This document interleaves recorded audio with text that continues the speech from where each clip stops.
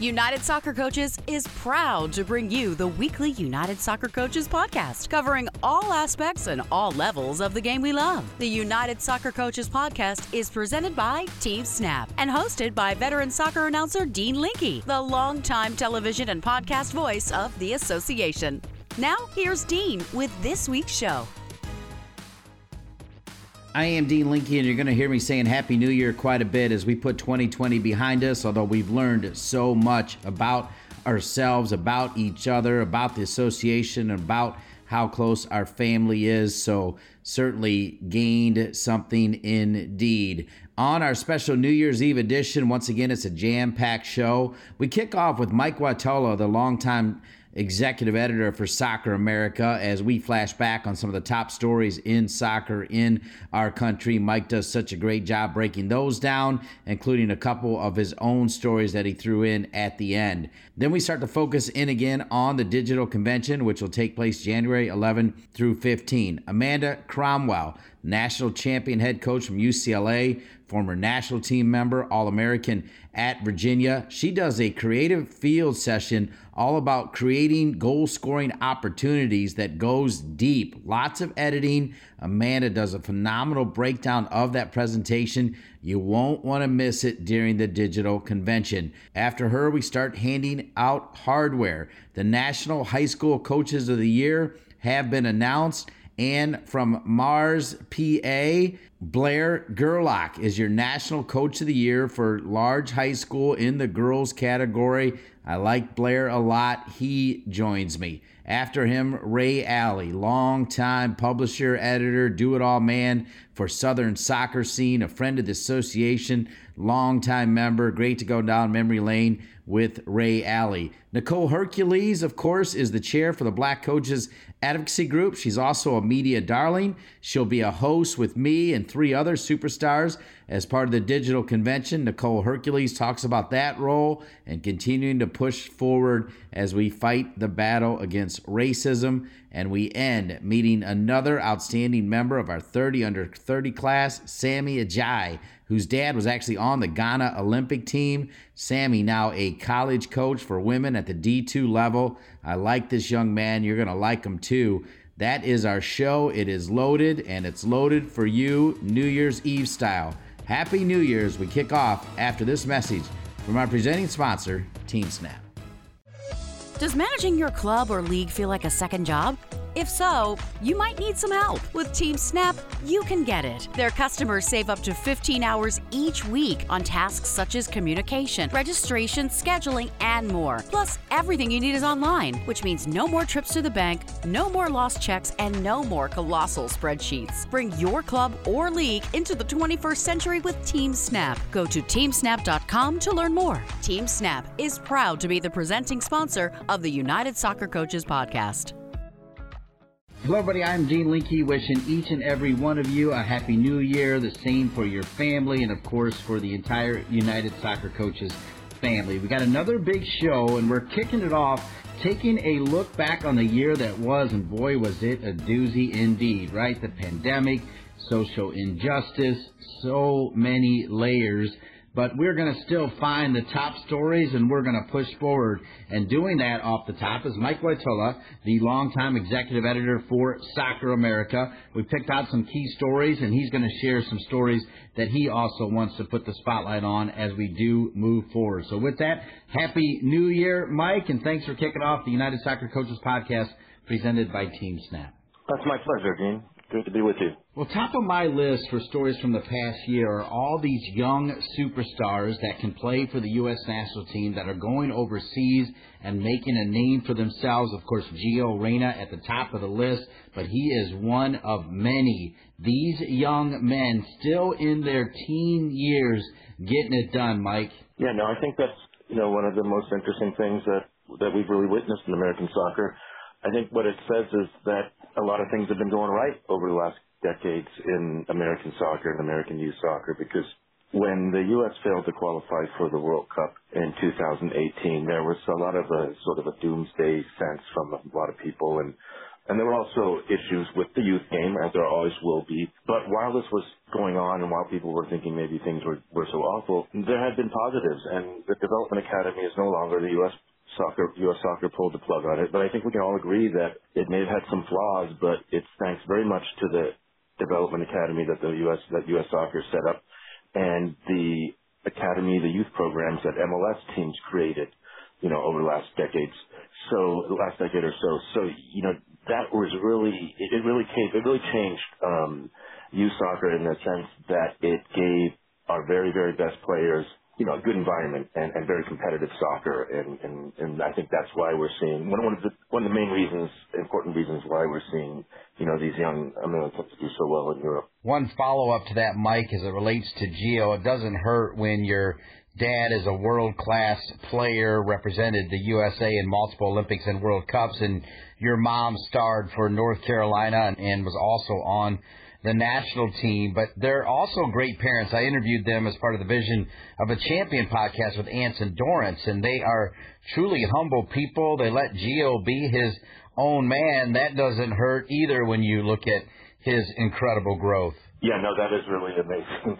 On top of that, and Gio is exceptional, just as his father was, and his mom was a very high level player. So, yeah, it's just one of the many interesting stories that we've seen in American soccer. Mike, also making my top 5 stories of last year, the Columbus Crew, right? They were going to get moved to Austin. There was a Save the Team rally, and Caleb Porter takes them all the way to the MLS Cup title, missing 2 key starters. Aiden Morris, the youngster who's been on the podcast, jumps in there. What a story out of Columbus, right?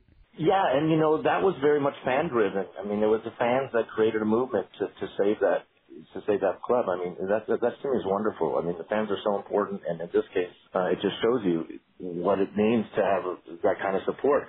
And the support they had in Columbus, that goes back to the team's history, which also includes Ziggy Schmidt when he was the coach there, when they won their first MLS Cup, and the kind of relations that he created between the club and the fans. My next story, looking back at 2020, was the NWSL, and not the fact that they pulled off the first bubble event, because that was amazing.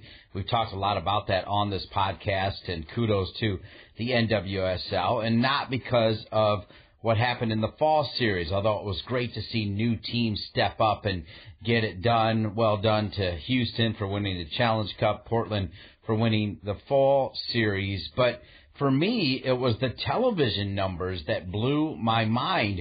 It was incredible, the ratings the NWSL drew, both in the Challenge Cup and in the fall series, Mike. I think the most important thing for the future of girls and women's soccer is the professional club level. The women's national team is wonderful. What they've done is unprecedented in sports history. What they've done for girls soccer, and it's just fantastic. But what really needs to happen is that you have a viable pro women's league. So there's more opportunities, not just for the 30 or so women that are in the national team pool, but for the hundreds that want to do that. And as one of those silver linings of the pandemic was that people had more time to watch, and you need to expose the league to as many fans as possible, and then put on the type of soccer that'll have them coming back. Another story, you kind of referenced it already in relation to the youngsters overseas, but the fall of the DA, where do you think that leaves the youth game? I have real mixed feelings about it because, I do believe that it was time for U.S. Soccer to retreat and focus more on the national team program, the youth national team program, creating a bigger scouting network. My worry, though, is that it's not the end of the turf wars. In the wake of the DA's demises, you've had, MLS step in, which I think is admirable because someone kind of had to step in. It just happened like overnight. The girls and the boys side, it's different dynamics, but, on both sides you have these leagues that are competing to be what they think is the elite level. And what I don't want to see again is 2 good, very high level clubs in the same area that don't play each other because they've got different badges on. You've also got USU soccer. You've got all this alphabet soup of soccer, which what I'd like to see really is the regionalization, the localization of youth soccer, and then And then only at the higher age groups you go national, because we've got far too much, national competitions that are unnecessary at the younger ages that I think are just they're too often, revenue driven. So I'm hoping that we come out of this pandemic and we come out of the changes on the youth scene with a lot more sanity. Two more stories on the year, and then I want to get your take on any stories that I missed, because I'm sure I missed some. But because of COVID, it kind of kickstarts the Sasso Swarovski 21st Century model. At least we hope, assuming everything is clear with COVID for the spring season. It kind of gives us a chance to take a look at that model. Your thoughts on that? Yeah, I mean, it is. It's something that was going to happen. I mean, that they were hopeful of happening, which was to spread out the season over more months, over 2 semesters, which would be such a big improvement on the environment of college soccer, and we didn't know if that was really going to happen, even though there was hope. And now it's kind of now it's happened because of necessity. It's hard for me to say what the long term is going to be. Is it going to be something that they say, okay, this is great, we can manage the facilities at these campuses, and we can do all that, and we can go long term with this. We'll see whether that I do believe that it's probably going to only work on the men's side. For various reasons. College soccer in the United States, like soccer at all levels, is challenged by the fact that our country is so diverse and so huge. So you've got different scenarios and on different campuses and different conferences. So, I mean, you mentioned Sasso Swarovski, who deserves a lot of credit. When this idea was bandied around, I've been around long enough to know that's something that college coaches have been talking about for decades, and I never believed it would get this close, where the NCAA would actually consider doing something that's good for soccer, because they haven't treated it very well. And it's because of Sasso Swarovski and the people that he worked with that we've gotten this far. We're flashing back, doing a year in review with Mike Watala, the longtime executive editor of Soccer America. And one story I'm sneaking into my top 5, Mike, that I hope you appreciate is the fact that United Soccer Coaches, and of course this is the United Soccer Coaches podcast, recognized Paul Gardner as the first ever recipient of a long-term service media award. It'll be the first annual, and it's only fitting that Paul Gardner would get it. And I was able to talk to him last week, and he brought that same wit at 90 that he's always had. He reminds me so much of Bill Nye from Love Actually, his quick wit and funny and self-deprecating. He's just a classic, a legend, and you've been able to work with him for a long time. I know he's one of your best friends, but I'm sneaking that into my top 5. I hope that's okay, Mike. And I hope it's okay that he reminds me of Bill Nye. I love that guy. Yeah, absolutely. Paul's a friend of mine and a longtime colleague, and he turned 90 on May 15th, and we were planning a big celebration, and we couldn't do it because of the pandemic. And you can imagine how tough it is for someone in that situation in New York City. So the honor from the United Soccer Coaches was just wonderful. Paul's an amazing journalist. He's a fantastic writer. I think Paul could write entertainingly and intelligently about anything. We're fortunate enough that he chose it to be soccer. And he's not only covered the game, he's made people really think about important issues. He writes about every level. He writes about the rules. There's very few journalists who know as much about the soccer rules. He writes about soccer safety. He covered concussion issues before people were talking about it. He covered the neglect of the Latino community in American soccer before anybody else was writing about it.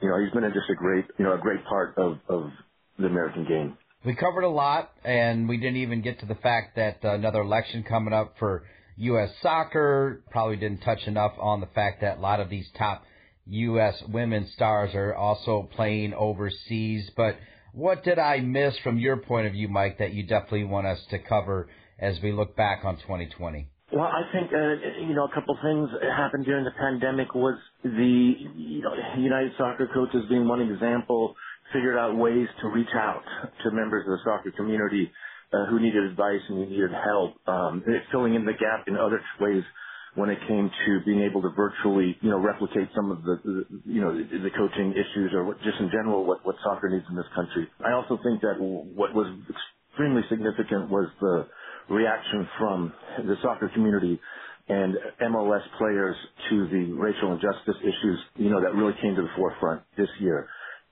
Soccer is a sport where especially professional soccer, it's a meritocracy like I think no other business. In other words, you have to be good at what you do because your team has to win. That's what it's all about. And in a locker room in the United States, the players, the teammates are from so many different backgrounds, socioeconomic backgrounds, and I think that gives soccer players a unique insight on those kind of social injustice issues. I think they can, you can be a guy like Chris Wondolowski who grew up in a wealthy zip code in Northern California, who's spending a career where he's often becoming very connected with a teammate who might be from a favela.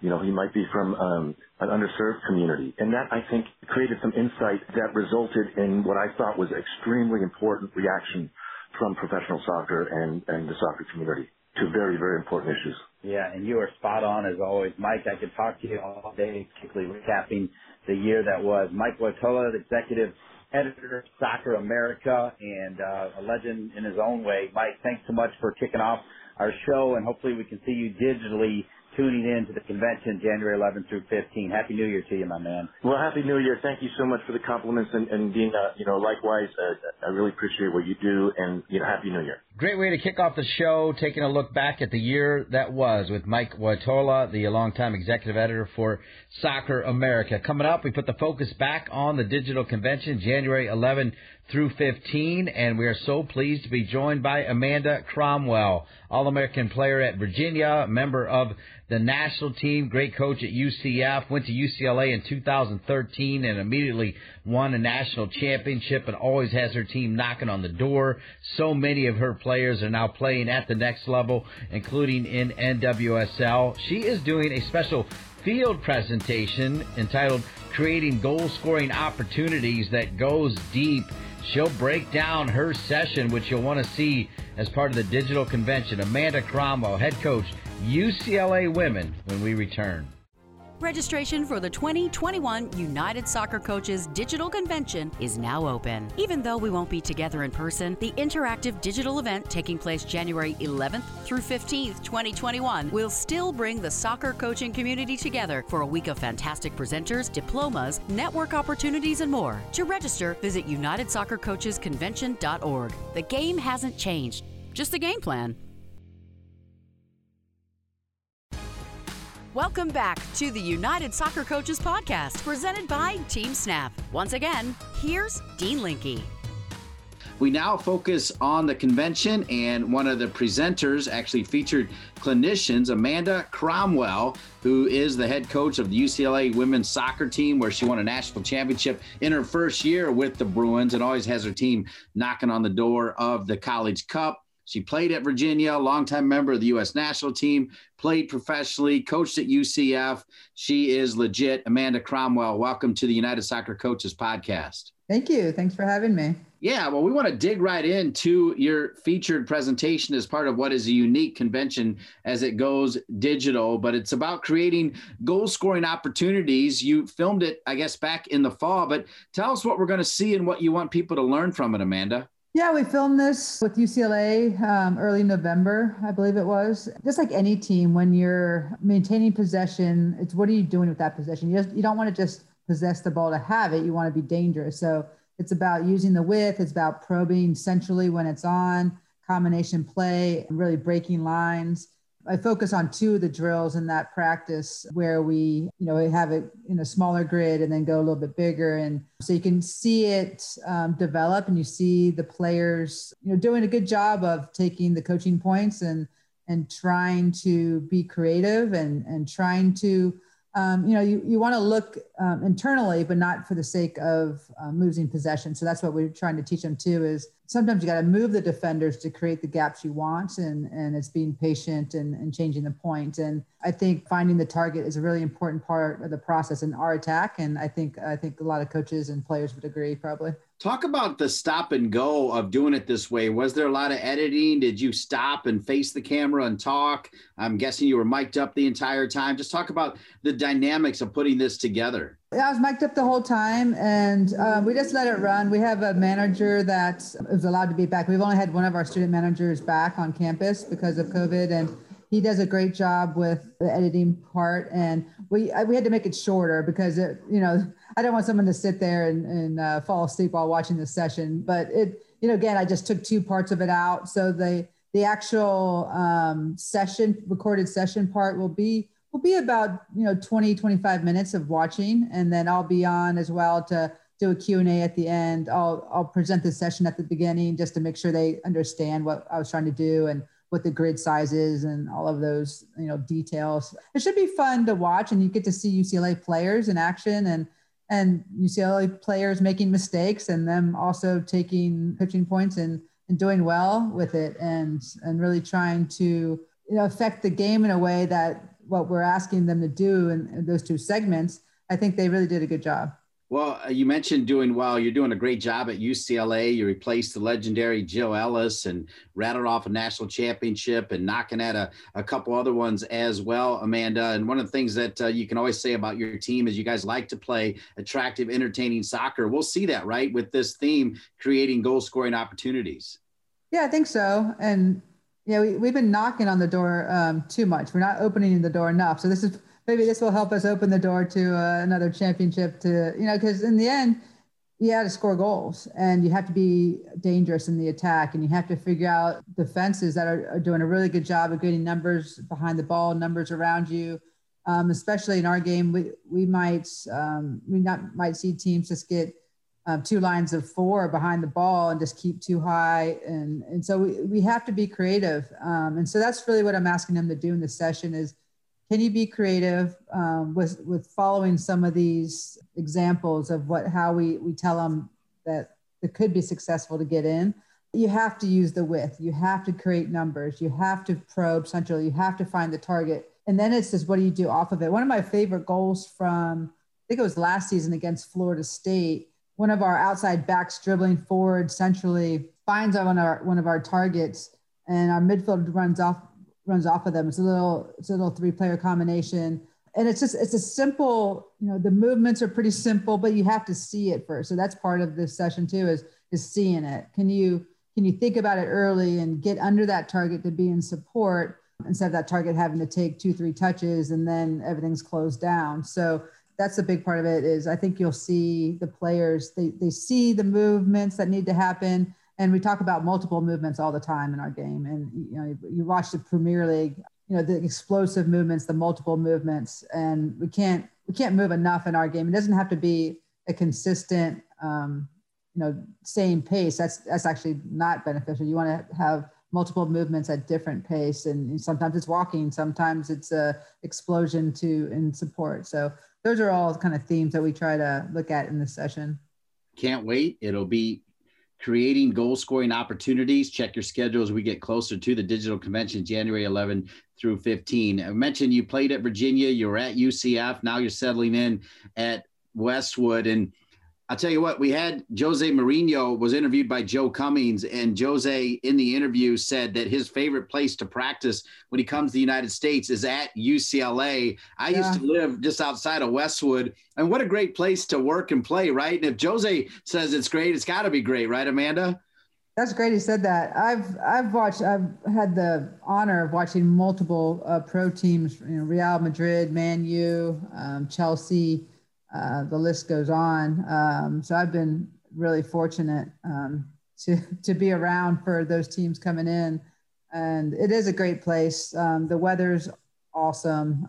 You have everything you need here in Westwood, and you can get to go surfing or hiking at the same time, the same day if you want to. Now, the other thing that I like when I talk with you is I've been the longtime voice of the Courage, and we are, UCLA East, right? When you think about the goalkeeper, and then Abby Dahlkemper and Sam Mewis and Haley Mace, who I think is going to be legit. I love that Paul Riley held on to her rights because I think she's going to be nasty once she gets in shape and gets rolling. That's got to be a cool part of what you do, right? To see your Bruins now move on to the next level. Oh, it's awesome. And just seeing them all over the league. I think during the Challenge Cup, we had the most players of any university in the Challenge Cup. And, it's kind of like, who do we root for? It's a good problem to have when you have multiple players on multiple teams competing. And the Courage has always been fun because they've had so many friends on that team. And you're right. Haley is going to be sick, and whoever puts her in the right place to be that works for their system, because she can play in the back or up front. It's hard not to play her up front with how explosive she is and her ability. She can score goals, and she can impact the game in a moment. Don't blink, because Haley might get by you. Well, and she can strike a ball. She actually can strike a ball, and you might think this is a stretch, but she can strike a ball like Michelle Akers, who I remember when she played could strike a ball like a man. That's how well Haley Mace hits the ball. So speaking of Michelle Akers, and I know this is a podcast, so people won't see this, but I was the junior press officer for the 91 World Championship team. You were there for the poster right beforehand. And unfortunately, Amanda, we're going to throw shade to 2020, but we're going to throw a little shade at Anson Dorrance, because you were the last cut and you were part of the qualifying and everything else, as I see you in this picture sitting right between Julie Foudy and Kim Maslin. What do you remember about those days? And we can throw a little shade at Anson, right? For you. Yeah, I have to throw something at Anson.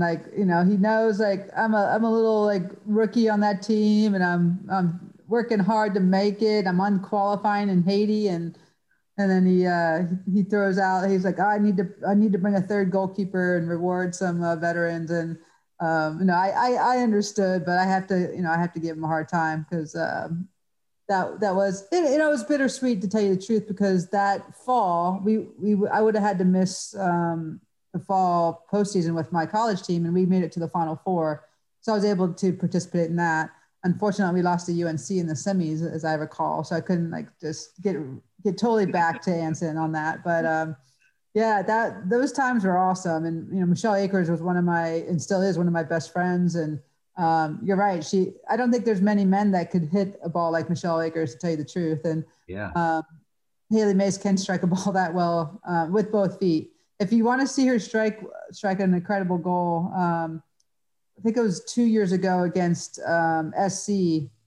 We went down, I think 2-1 with 5 minutes left. And literally off the kickoff, Ashley Sanchez and Haley Mace, Ashley does her dribbling down, and she lays one off to Haley probably about 25 out, and Haley just strikes it first time, and it is a laser. It's one of those, it's like it looked so effortless, and that's the thing. She can hit a ball really well she doesn't need a big wind up. She can smack it. She has really good technique. That is so awesome. Just two more questions for Amanda Cromwell, and we'll let you go as we look forward to your presentation as part of the digital convention. One thing we can definitely say, even with players going over to Europe right now, the numbers for NWSL on TV, like 300,000-400,000 people watching the games, the success of the U.S. team. The time is now for women's soccer, Amanda. It's amazing. Well, it is. And you see the team starting up like Angel City here in LA, and ACFC, super excited, and everyone's behind that. Obviously Kansas City starting, and Louisville. Just the pro league is exciting to see what's going on, and everything with TV and just the level of play. Like during COVID, when we were the first team sport to come back, I wasn't super excited to watch it first, because I was like, oh, my expectations were going to be low. But when I was really pleasantly surprised to see the level of play was very good. Players had gotten themselves fit, which was really hard in those extreme circumstances of not even be able to find fields sometimes that were open. At least here in California, it's been hard for our athletes. And so I was really excited to see the level of play, and you see the effects of that. Some of them going abroad in the off season, Sam Ewis and Rose Lavelle, and the list goes on. So I'm just excited to see really the progression of it all over the world, and just seeing all of the leagues that are doing really well to promote our game. Finally, Amanda, we'll end with this, because I still consider you one of the hip young coaches out there. Yet every time United Soccer Coaches calls, you always seem to make time for this organization. Why do you do that, Amanda? Because I know they appreciate it. You always want to give back. And I especially want to try to help mentor the young female coaches and give them opportunities. We have an all-female staff at UCLA. Wasn't really by design. It just happened that way. I was able to bring Saskia Weber on as a volunteer coach, one of my former national team teammates. When Jenny Bindon went to be the head at LMU. Like Lou Lieberman's now the head at San Diego. So we have these women going off to be head coaches. Josh, who was my longtime assistant, is now with James Madison. So it's cool. And not only, I don't want to just support the women, but also my assistants. I want to try to help them get to wherever they want to be in the coaching world and give back to the game and whatever, when we have the training session, the open training session, I'm always very like, yeah, come on, come to a training session. And I always tell the coaches that come to that. And we always have that really well attended. I'm so glad United Soccer Coaches sponsors and heads that up, because it is a good opportunity for all these coaches to really know that there's an opening and they're welcome to do that. And then I always tell them, come back anytime. Our training sessions are always open, and I'm always willing to sit down and have lunch and talk about what we're doing and why. And I think it's good. Like we need to share ideas with each other for the good of the game, for the betterment of the athletes, and really the student athlete welfare for their, especially now during COVID, mental health issues, physical health. So I just think sharing and giving back is part of what we're supposed to do. Brilliant answer from a brilliant person, a brilliant coach. Amanda Cromwell, you always have time for me and United Soccer Coaches, and I always appreciate it. Never take it for granted. Thank you so much. Thank you. The digital convention, it'll have field presentations broken down, it'll have panels, and we'll also have awards, including the High School Coaches of the Year. We talked to Blair Gerlach, who won the National High School Coach of the Year for girls' large school high schools. Blair Gerlach when we return. College coaches, make sure your program is registered for the 2020-21 College Services Program. While the 2020-21 season looks much different than any of us anticipated, we are committed to providing benefits for College Services members year-round. The College Services Program supports and promotes the college game, including rankings and awards for participating programs, regardless of when your season is played. For more information or to register your program, visit unitedsoccercoaches.org/college. Welcome back to our New Year's Eve edition of the United Soccer Coaches podcast, presented by Team Snap, as we continue to put a white-hot focus on the digital convention, which will take place January 11 through 15. We will be, of course, recognizing great achievements, and it's no different as it relates to high school. Back on December 17th, United Soccer Coaches announced the association's 2020 National Coaches of the Year for high school boys and girls soccer, as well as the National High School Assistant Coach of the Year. And taking home the Large School Girls National Coach of the Year, Blair Gerlach, Mars Area High School. That's in Mars, PA. And let me just tell you a little bit about this young man. Gerlach led his Mars area squad to a 19-0 record in their second consecutive PIAA 3A state championship in 2020. They finished the fall season ranked number 1 in the final United Soccer Coaches high school rankings, sponsored by Verizon. The team captured its 11th straight section title and has a 42-match unbeaten streak. He sports a career record of 321, 61, and 17 in 22 years. That's legit. And was named the 2020 United Soccer Coaches High School Coach of Significance for the state of Pennsylvania. Our Large School Girls High School Coach of the Year. Welcome, Blair Gerlach. Good. Thank you for having me on, Dean. Yeah, you know what? I don't care what you say, Blair. It never hurts when you get recognized for your achievements. This is pretty special, right? Yeah, I mean, this is it's very humbling, very happy for the players and the program. The girls have done a heck of a job putting Mars on the map. I like that, Mars on the map. We'll get to know Mars a little bit better, but 22 years you've been the top man there. That must mean you love it there. Yeah, we've got a great support system. The school district is very supportive. Athletic director has been awesome, Scott Heinauer. And the families in this area are really bought in to do whatever it takes to try and keep a successful program rolling. Notice how you say Scott Heinauer with no problem, right? It only took him a few years to get Gerlach right, correct? Yeah. He loves to mess with my name a little bit. But he's always been there and supported us a lot. And when I first got to the program, I was told that, we wouldn't have much support because it was a pretty heavy football town.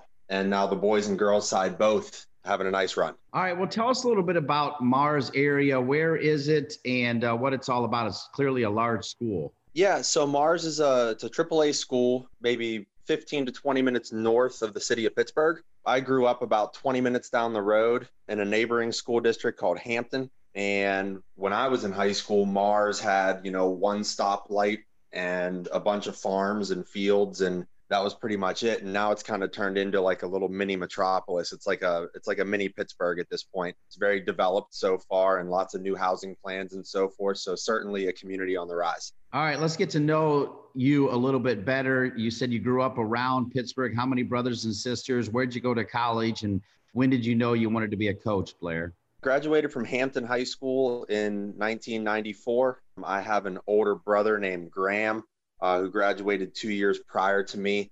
I was very fortunate to be able to play on a state championship high school team with my brother when I was a freshman, and he was a junior. So that was a great run there. I ended up going to the University of Maryland to play in the ACC, ended up sustaining an injury and taking about a year off from school to rehab and so forth, and ended up finishing my elementary ed degree at Slippery Rock University. I started coaching literally the week before my playing career was done, because I knew that I wanted to keep soccer involved in my life, and wasn't sure if it was going to go anywhere after the college years. Just sort of started coaching at a local club that was called Northern Steel at the time while I was doing my student teaching, and I am now the executive director of that club. So it's been kind of a very interesting run. I've been at the same club now for a little over 20 years and at the same high school program for a little over 20 years. I think that says a lot about you as a person. That means people like being around you, and you like being around the people that you're working with, right, Blair? Yeah, I've got such great people to work with, and they say if you love what you're doing, you never work a day in your life, right? So, I'm very, very fortunate to have some great people. Actually, a lot of the people that I work with now are people that I coached. So I'm very flattered to have a lot of kids after they come back from college come back and say that they want to start coaching, and some of them are even full-time with me right now. So it's very cool for me just to sort of see the circle of life come around this area. It's kind of cool that you first started at Maryland. I don't know if you know this about me, but I've called a lot of big games at Maryland over the years, first with the NSCAA Game of the Week, and now pretty regularly with the Big Ten Network. That's pretty good soccer you were headed to right there, my man. It was. I was very, very fortunate to have the opportunity to be involved with the under-20 men's national team when I was, 17, toward the end of my time at Hampton in high school.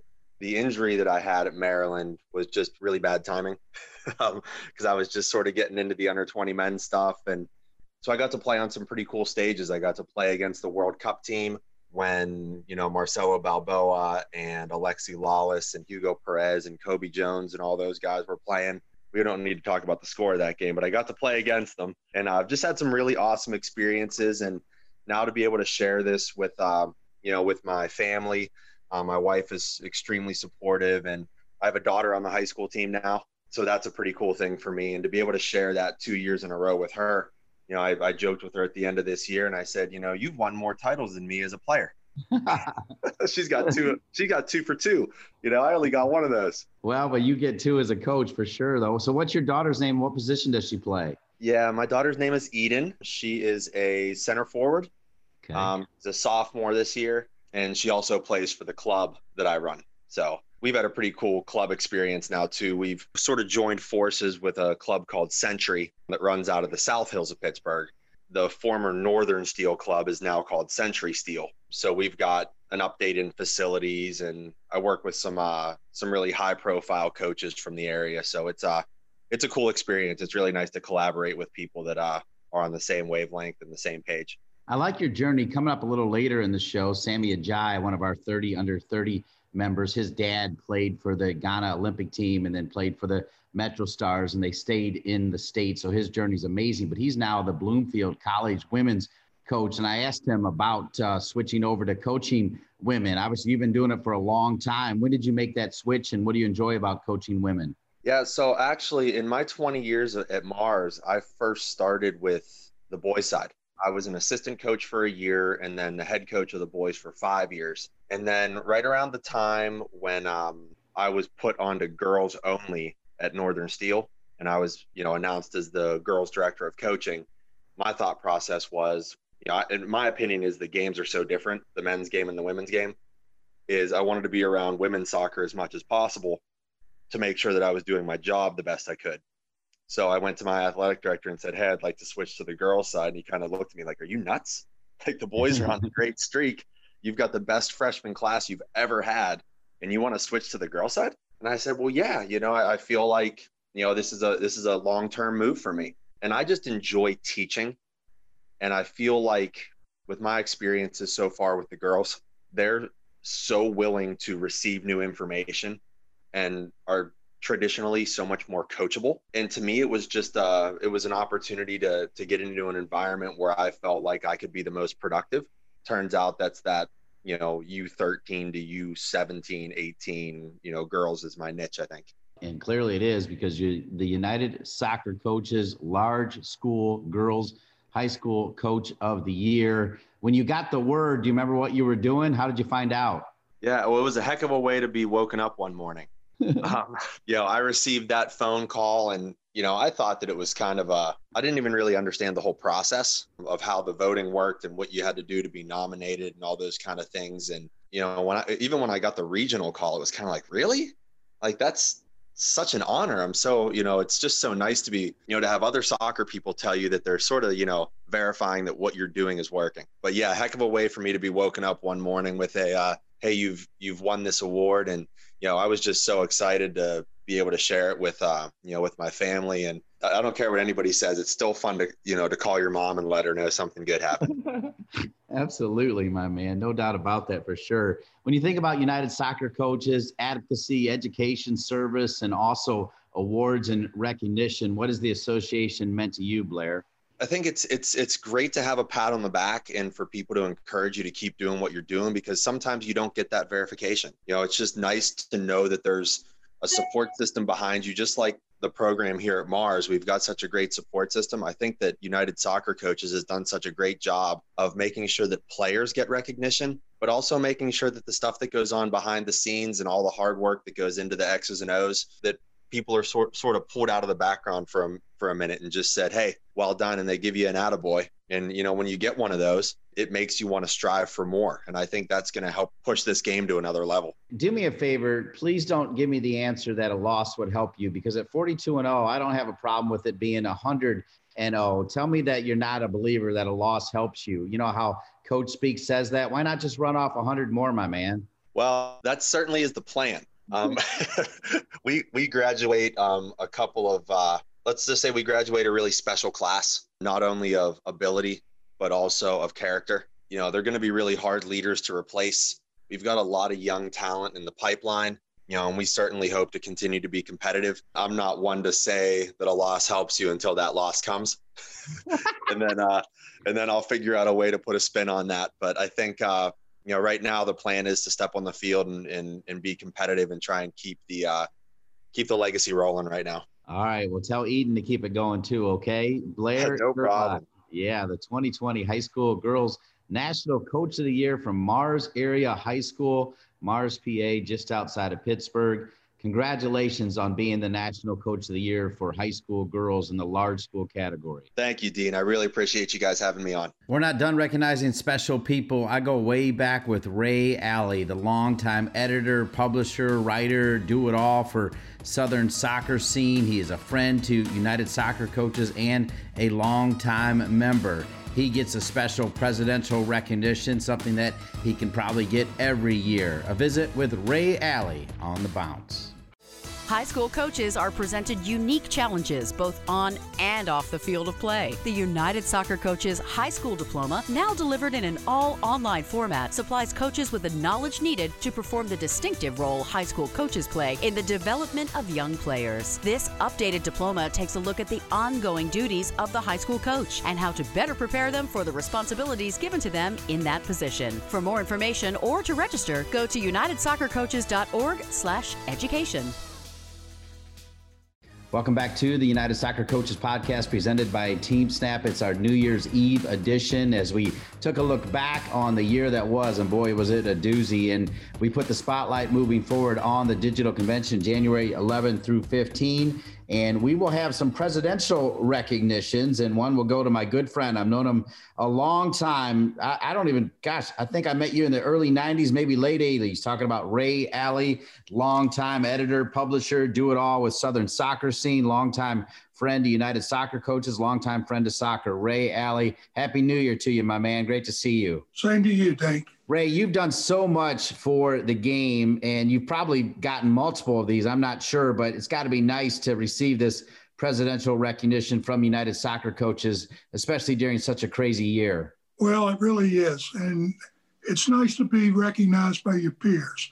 I've been a member of the association for over 40 years. I think this is my 43rd year.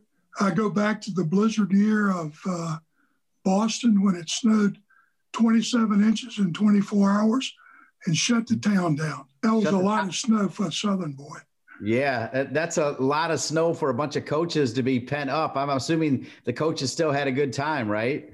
They had a real good time until about the third day into the thing, the hotel ran out of beer.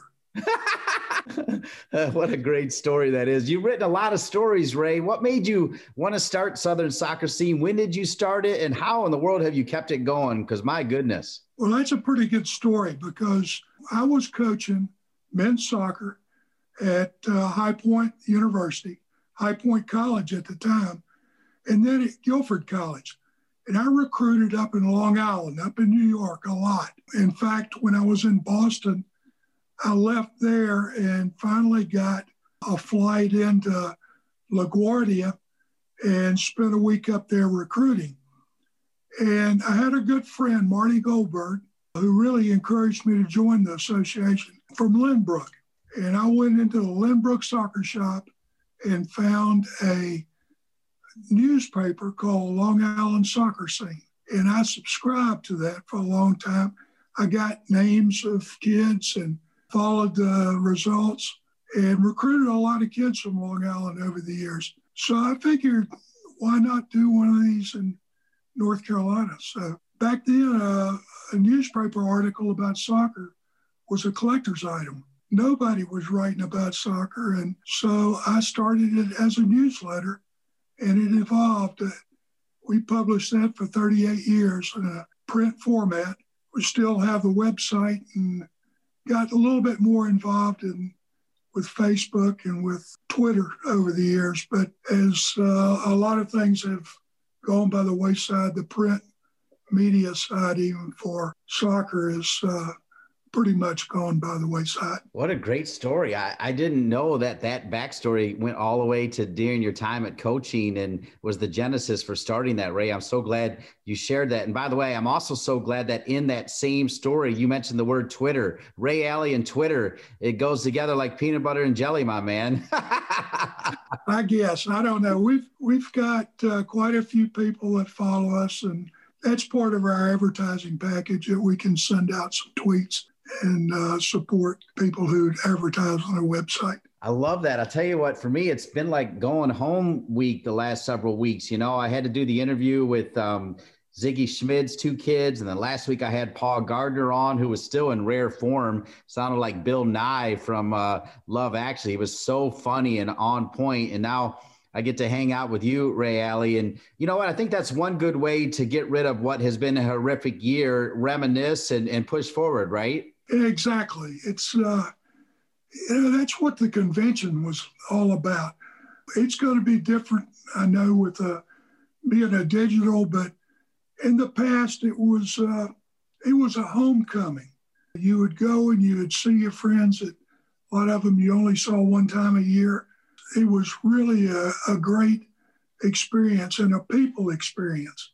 So, Ray, another fond memory, you mentioned High Point. I know you were there because I feel like it was the Ray Alley special when the U.S. national team played. It was kind of a B team, but I remember Jimmy Banks, the late, great Jimmy Banks, playing in that game. You remember when the U.S. played at High Point, and then those couple games at Davidson that Charlie Slagle, the late, great Charlie Slagle, was also involved with? I think you were at all those games, right?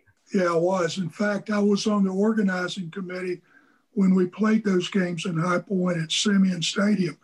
The stadium was named for the longtime AD at High Point Central High School, who was really a football guy. not the round football guy, but the oblong football guy. It was the first game after the World Cup, after the 90 World Cup. And may have been Bora's first game. And the place seated about, I'd say 12,000 people. It was a high school stadium. And we were filling it up. Mm-hmm. And the game had already started and people were still coming across the hill. And I was standing there with Coach Simeon. And he looked at me and said, I can't believe this. I've never seen so many people for a soccer game. They asked for what the total was, and I gave them the total, 11,350. All right. And that was a guesstimate, but It was probably pretty close. I think it was. It was because it felt like it was overflowing. I remember that game like it was yesterday. It's strange, the stuff you do forget and the stuff that you get logged in. I think you might be right, too, about that being Bora's first game. What a run Bora had all the way to the second round of the World Cup, getting out of the qualifying stage, which was pretty cool indeed, Ray. As you reflect, Ray, and we wrap up our time here, is there one special moment that you remember more than others during all of your time covering soccer, coaching soccer, being with the association? Well, coaching and being a part of the association is really two different things, even though they're tied together. I think the teams that I've coached, I started coaching at the college level, and I'm coaching a girls' high school team that's probably technically better than the players I had on that college team. I've told people over the years that I started at the top and worked my way down, but that's really not true because the girls I've got on this team are unbelievably talented.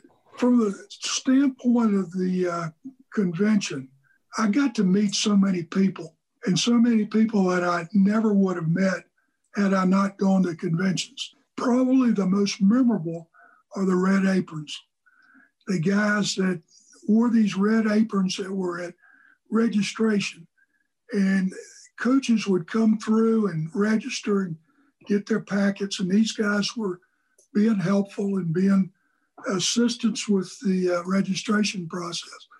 They had no clue that those guys were the cream of the cream in college soccer. And I got to know a couple of them pretty well over the years, including Walter Barr, who was a wonderful guy. And he was down to earth and he took time and just to have a conversation every year with him. And he loved my publication, by the way.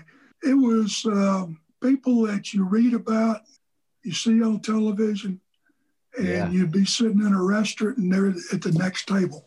Yeah. Indeed, it's youth coaches and college coaches and pro coaches and National League coaches. It's a whole deal. We all belong to the same group. Amen.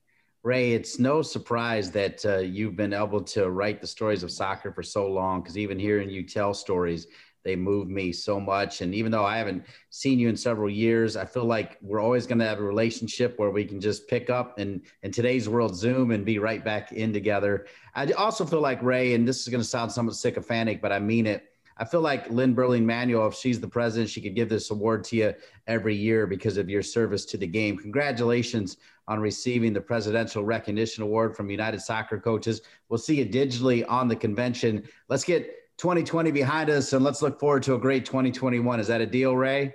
Amen to that, brother. All right, Ray Alley, Presidential Recognition Award, Southern Soccer Scene, and so much more. We'll be back with more right here on the United Soccer Coaches Podcast, presented by Team Snap. Looking for ways to improve your training session? Quick Goal has supplied the highest quality soccer goals, seating, field, and training equipment for more than 30 years. From backyards to the world's greatest pitches, Quick Goal has products essential to every level of the game. As an official partner to the United Soccer Coaches and technical partner to U.S. Soccer, Quick Goal knows what equipment you need to elevate your game to the next level. Visit quickgoal.com to satisfy all your equipment needs. Welcome back to the United Soccer Coaches Podcast as we continue to focus on the digital convention coming up January 11 through 15. I'm proud to be a host, but I'll be joined by some talented people, Ian Barker, Brian Maxwell Turner, Julio Serrano, and Hercules. Nicole Hercules will also be one of the hosts. Nicole, thanks for being with us. And it's always a pleasure when I can have a conversation with you. Yeah, same here. And I'll tell you what, you are developing quite a media personality. You welcome this, right? It'll be fun to be up there on the studio with you. Dean, out of all things convention, I'm most looking forward to this. This is going to be a great time just to bring the energy. This is going to be an experience unlike any other. And I'm blessed to be a part of it, and especially being able to co-host with you and all the names of the people that you just spoke about, just a second ago. Yeah, I can't wait because I think we're going to have the opportunity, Nicole, to watch presentations, like take them in and then be able to talk about them and discuss what we just saw. That's pretty neat no matter what you're doing. Oh my gosh. Yeah. And I was looking at the schedule, Dean, and the presentations and the educational opportunities that coaches have. And I even recognize that there are some things that aren't even listed on the schedule. So, man, it's going to be a fun time just to talk about a lot of the things that are happening. It's going to be fun. It's going to be fun. We're going to try to figure out a way to double embarrass you is when you're hosting, we're going to then put the community spotlight on you that we're also going to record later this week. That'll be funny for you to reflect on that. I'm looking forward to that, though, but because all the chairs for the advocacy groups, you guys have become a family, right?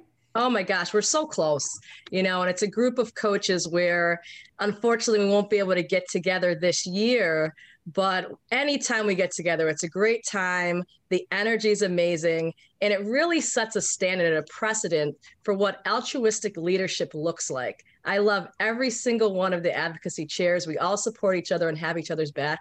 And we're looking forward to this next group of leaders and getting more people involved because we have such a special community of coaches. And there's so much that you can do when you have great leadership and people who just want the best for each other. It's always a joy being with those guys later today. I'm looking forward to that as well. Indeed. And Nicole, it's been a joy trying to take the right steps forward as we continue to fight for equality, to fight against racism, to be about respect and love. And I remember you saying, though, early on, Nicole, and you were very clear. In fact, you were crystal clear in that, look, we've had dialogue before and it's disappeared. We can't let it disappear as we go into 2021. We got to keep the dialogue going, right? Absolutely. And Dean, I actually have to commend you. I don't think I got to thank you enough, but you're one of those people. A lot of people tried to find a way that they can contribute to being a part of change. And you're one of those people. You kept the conversation going. You've continued to. And I think many people have recognized that this isn't just going to be a short sprint. Usain Bolt isn't involved in this here. This is going to be a marathon. It's going to take a long time for us to really address some of the social unjust and some of the things that are happening. But again, with this amazing coaching community that we're all a part of, great things can happen. And I just want to thank you for your part in it. And United Soccer Coaches who, we had some challenging conversations, but they didn't disappoint. They did their part. There's always more that we can do. But I think for the most part, everyone tried to figure out ways that they can be more aware and ways that we can probably all become a part of change. And I'm proud of United Soccer Coaches and you, Dean, for being a part of the initial and the foundational steps to moving forward in a better way. I really appreciate that. That means a lot to me because I think I opened up to you and said that I was very naive to some of the things that folks of color have to deal with. And I'm no longer naive and my family is no longer naive. And when you say, pushing forward, tell me you do believe, Nicole, that whether it's United Soccer Coaches or our country in general, that we can push forward and continue the dialogue and end this whole racism issue. Absolutely. And I think the most important thing is while I'm the chair of the Black Soccer Coaches Group, it's not a Black soccer coaches issue. It's a human issue. And to see people across all color lines coming together to do the right things all the time has been really important. And from youth soccer all the way up to the professional level, we've been able to see in this past year diversity and inclusion roles being created, task force being created. And we've led a lot of those conversations, but to see that everyone did not fall behind, but they were able to step up and create these platforms where these conversations, true and real conversations, can be had for coaches and players to really express the experiences that they've had and to come together to find solutions and just to be aware on ways that we can all be a part of making things better for everyone in this game that we love. You're hearing the great, passionate voice of Nicole Hercules. She's the president of the Rochester City Soccer League. She's also the chair for the Black Coaches Advocacy Group. She'll be part of the Advocacy Spotlight, and she'll also be a host along with me and Julio Serrano, Ian Barker, Brian Maxwell Turner. By the way, Mr. Turner's pretty good as well. He's not bad. Love Brian. Brian's one of our group members. And yeah, let me tell you something about Brian. Brian definitely finds a way to network and create avenues and opportunities. So I'm excited for people to meet Brian as well. It's gonna be a lot of fun. Well, when they get you in the studio, here's what's going to happen, Nicole Hercules. And I know you're very humble, but all of a sudden it's going to be the spotlight. There might even be a makeup lady around. We might lose you to this TV world, Nicole. Any chance? That would be a dream. That would be an app. I would love it. There's nothing that I love more than talking to the people from our community, learning to identify needs. I mean, it's probably my favorite thing.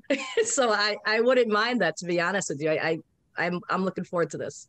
Well, I think you're going to be great. This one's going to be a little tougher. I'm going to ask you to dig deep, but as we do head into 2021, if you did have a magic genie bottle appear in front of you and you could make 3 wishes, they could be anything, Nicole. What might be your 3 wishes as we move forward and try to get past what has been a crazy 2020? Oh, this is a good one, Dean. I think one would be that we continue the conversation. You know, I've also been a part of United Soccer Coaches Diversity and Inclusion course, and we've had some phenomenal feedback from that program. Coaches really want to be more than just doing the X's and O's for their players. They really want to see this next generation of coaches and players who are positively influenced by the experience that they have in this game.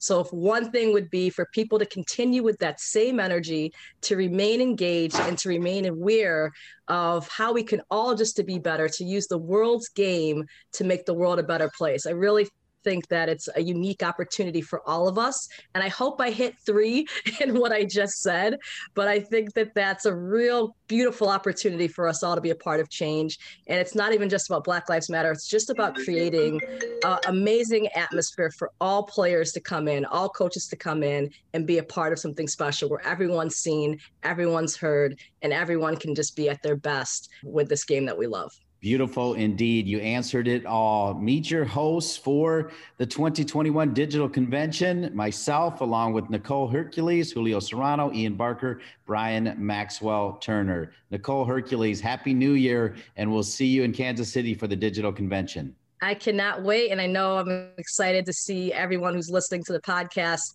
next month as we're hosting this convention with an amazing panel and cast. I'll see you guys then. All right. Happy New Year, Nicole. Happy New Year, Dean. She always brings a smile to my face, Nicole Hercules. And coming up, talking about smiles to my face, another member of our 30 under 30 class, Sammy Ajayi. His dad played for the Ghana Olympic team, came over and played in MLS. He stayed. Now he's coaching. He's a head coach at a D2 college, and he's a member of the 30 under 30 class. We meet Sammy when we return.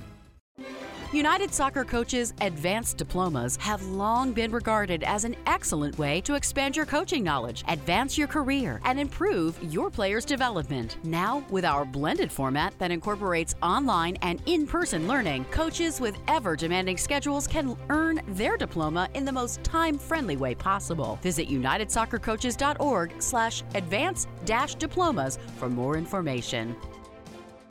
Our special New Year's Eve edition of the United Soccer Coaches podcast, my favorite part of the show, where we meet another impressive member of our 30 under 30 class, Sammy Ajayi Jr., who's the head coach at Bloomfield College. We'll get to know a little bit more about that D2 program, but right now we're going to get to know Sammy. Happy New Year, Sammy. Happy New Year, Dean. Thanks for having me, man. Yeah, delighted to have you on, and I want to hear your story. So tell us where you're originally from, how long you've been in the States, and when you started playing soccer. I'm originally from Ghana, and I moved to the States when I was about 11 years old. I started playing soccer when I was probably about 6 years old. My dad played for the Ghana national team and is an Olympian. So, I kind of grew up in that environment with a dad who played at the highest level. So I kind of didn't have much of an option. I started playing as soon as I could really walk. That's big time. What position did your dad play on the Olympic team? My dad was a right back and a left back on the Olympic team for Ghana. That's incredible. Okay. And so you're 11, so you're old enough to know what's going on. What did your parents say when they said, hey, we're leaving Ghana, we're headed to the United States? What was that all about, Sammy? It was actually, my dad moved here first to train with the Metro Stars because he was still kind of getting to the tail end of his career. And it was more so coming here to be with him and hopefully get more opportunities, in the States to grow and in comparison to Ghana. So it was more so moving to get closer to my dad and also, in hopes for greener pastures, if I may say so. All right, Sammy, walk me through ages 11 to 18. What club did you start playing for? Did you stay in New York? Did you move around? Tell us that story. Yeah, so I actually stayed in New Jersey the whole time. And I started playing for Den of Lions. And one day we played against a team that was being coached by Rick Jacobs, who was the head coach at St. Benedict's Prep. So after the game, Rick Jacobs came to me and said, I think you're going to come play for me at St. Benedict's. And, I ended up going to St. Benedict's. I joined the New York Red Bulls at age 13 and played all the way there through ages 13, all the way to the first team. Pretty sure St. Benedict's, that's Claudio Reyna amongst other superstars, correct? Yes. Claudio Reyna, Greg Berhalter. Benedict's was, we were ranked number 1 in the country at the time. So how many titles did you win during your time at St. Benedict's, Sammy? I won 2 titles at St. Benedict's Prep. All right, good for you. Okay. All right, now you've got to go through the process of picking a college. What did you decide to do, or did you go pro? Where did you go after St. Benedict's? After St. Benedict's, I went to Iona College in New Rochelle, New York, where I played for Fernando Barbodo, who's now the head coach at NJIT. It was a pretty tough decision, I think, by my junior year. Iona was one of the first schools to offer me a full scholarship, and coming from where I'm from, it's if you get a free opportunity to attend college without paying, you take it, But I think looking back, I made the best decision and playing for one of the top coaches I'd feel in the state. And so it was great experience at Iona. Yeah, you're dropping some great names. I love it. All right. What position did you play at Iona? What did you major in Iona? And when did you start getting the coaching bug? In that order, Sammy. So I played as a left winger, primarily at Iona, and I also played as a center forward. I graduated from Iona in 2014 with a business marketing degree. In terms of coaching, I didn't start coaching up until I think junior year at Iona. Okay. And were you coaching a youth club locally, or what were you doing, Sammy? Walk us through that. I've coached all levels, right? I've coached from kids who were in KG to middle school to high school, then now to the college game. But when I first started, I actually had U10 girls from Montclair Soccer Club, which was, a great experience. All right. Well, you're 6 months into this Bloomfield job. Obviously, this terrible pandemic has kind of changed the game a little bit, but hopefully we get through it and you're back out there doing what you love. But talk about how you went about getting that job. What are some of the jobs you did prior to that and the application? And what do you remember when you got the word, hey, you're going to be the new head coach at Bloomfield? Yeah, so it's actually very interesting how it happened. I was coaching for Wayne Hills High School, and prior to that, I coached Pingree Middle School. And I wanted to coach at the next level and always push myself. So I started to look for colleges where I could volunteer some of my time, maybe a couple of times per week to kind of just get into that college game. And, at the time I went to Bloomfield because, I live in Bloomfield, so it was a little bit convenient to go there. And I started helping out a couple of times per week.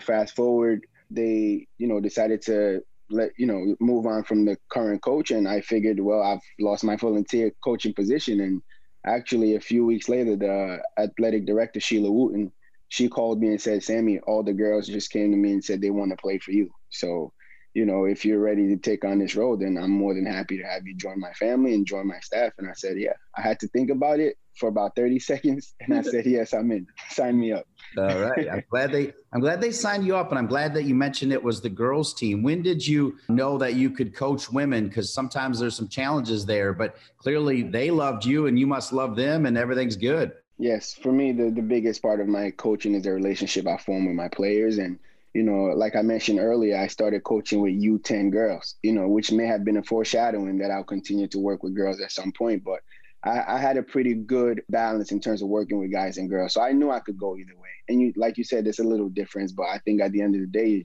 you're still coaching people and you want to form relationships with them and win games.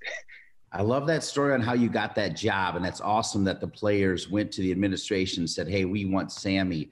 I also want to know your story on how you were able to get the word from 30 under 30. Did you apply multiple times? What made you want to be a part of it? And what do you remember about when they said, hey, you're in?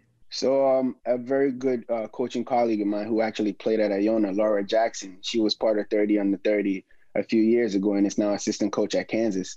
So I knew she had went through that program and she only had great things to say. And I said, okay, let me try applying this one time and see if I get in. So I applied for it and I didn't even, I kind of took my mind off it for a while because I wasn't sure how many people were applying, if I'll get in. And so I think the day I found out was Laura actually posting on her Instagram story and tagging me and say, Sammy, congrats. And I saw the story. I was like, whoa. And that's when the text started coming in from my other coaching colleagues and mentors and congrats. And I was like, wow, I actually got in. I love it. Well, Sammy, I like your background. It's pretty amazing that your dad played for Ghana and played for them in the Olympics, and he's now over here still with you in the States with your mom and your sister. Can you kind of put into words how proud your parents are of you? I think my parents set pretty high standards for us, coming from Ghana to America because, we constantly were told we have opportunities that not every kid, has exposure to. So I would say they're very proud of our accomplishments so far. And I say our because my sister is a doctor at the Yale Hospital in Connecticut, and she's a Harvard graduate. So, they set the bars pretty high for us. And, if anything, I'm proud of my sister, and I kind of went the soccer route and followed my dad. So, yeah. That's so well said, particularly in this era of COVID. I'm super proud of your sister and grateful to her as well. Please send her my gratitude and really everybody's gratitude for doing what she's doing, because it's definitely a scary time for sure. Knowing that you've got such a unique background, I'm going to put a little pressure on you. You've probably been able to meet some pretty neat people in soccer, but if you could pick just a couple people that are dead or alive in the soccer world that you'd love to have a dinner with, who would they be and why, Sammy? Who would you love to hang out with and pick their brain? That's a tough one. I think one of the people I pick is Carlo Ancelotti, who is the coach for Everton currently. He's one of the coaches I study a lot, and I think his method of leadership, and he's coached some of the best players in the world and always found a way to get them on the same page and play for him. So I think he would definitely be one of them.